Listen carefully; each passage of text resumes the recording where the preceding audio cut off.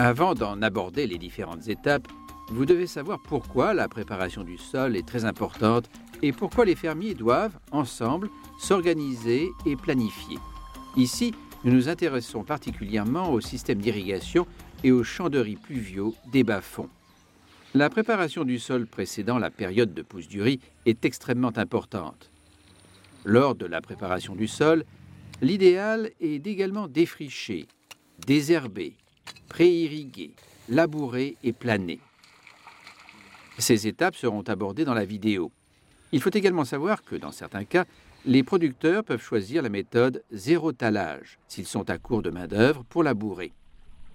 Dans ce cas, le champ est nettoyé et inondé pendant 1 ou 2 mois avant le repiquage, sans labour ni planage. Dans un champ bien préparé, les plants de riz peuvent germer et pousser plus facilement. Une bonne préparation du sol améliore la structure du sol et le rend assez meuble pour que les racines prennent. Ceci améliore également le planage des champs, facilite l'irrigation et le drainage, permet une distribution plus régulière des mauvaises herbes et résidus de culture afin de les incorporer au sol, facilite l'incorporation des engrais minéraux, permet de mieux contrôler les mauvaises herbes.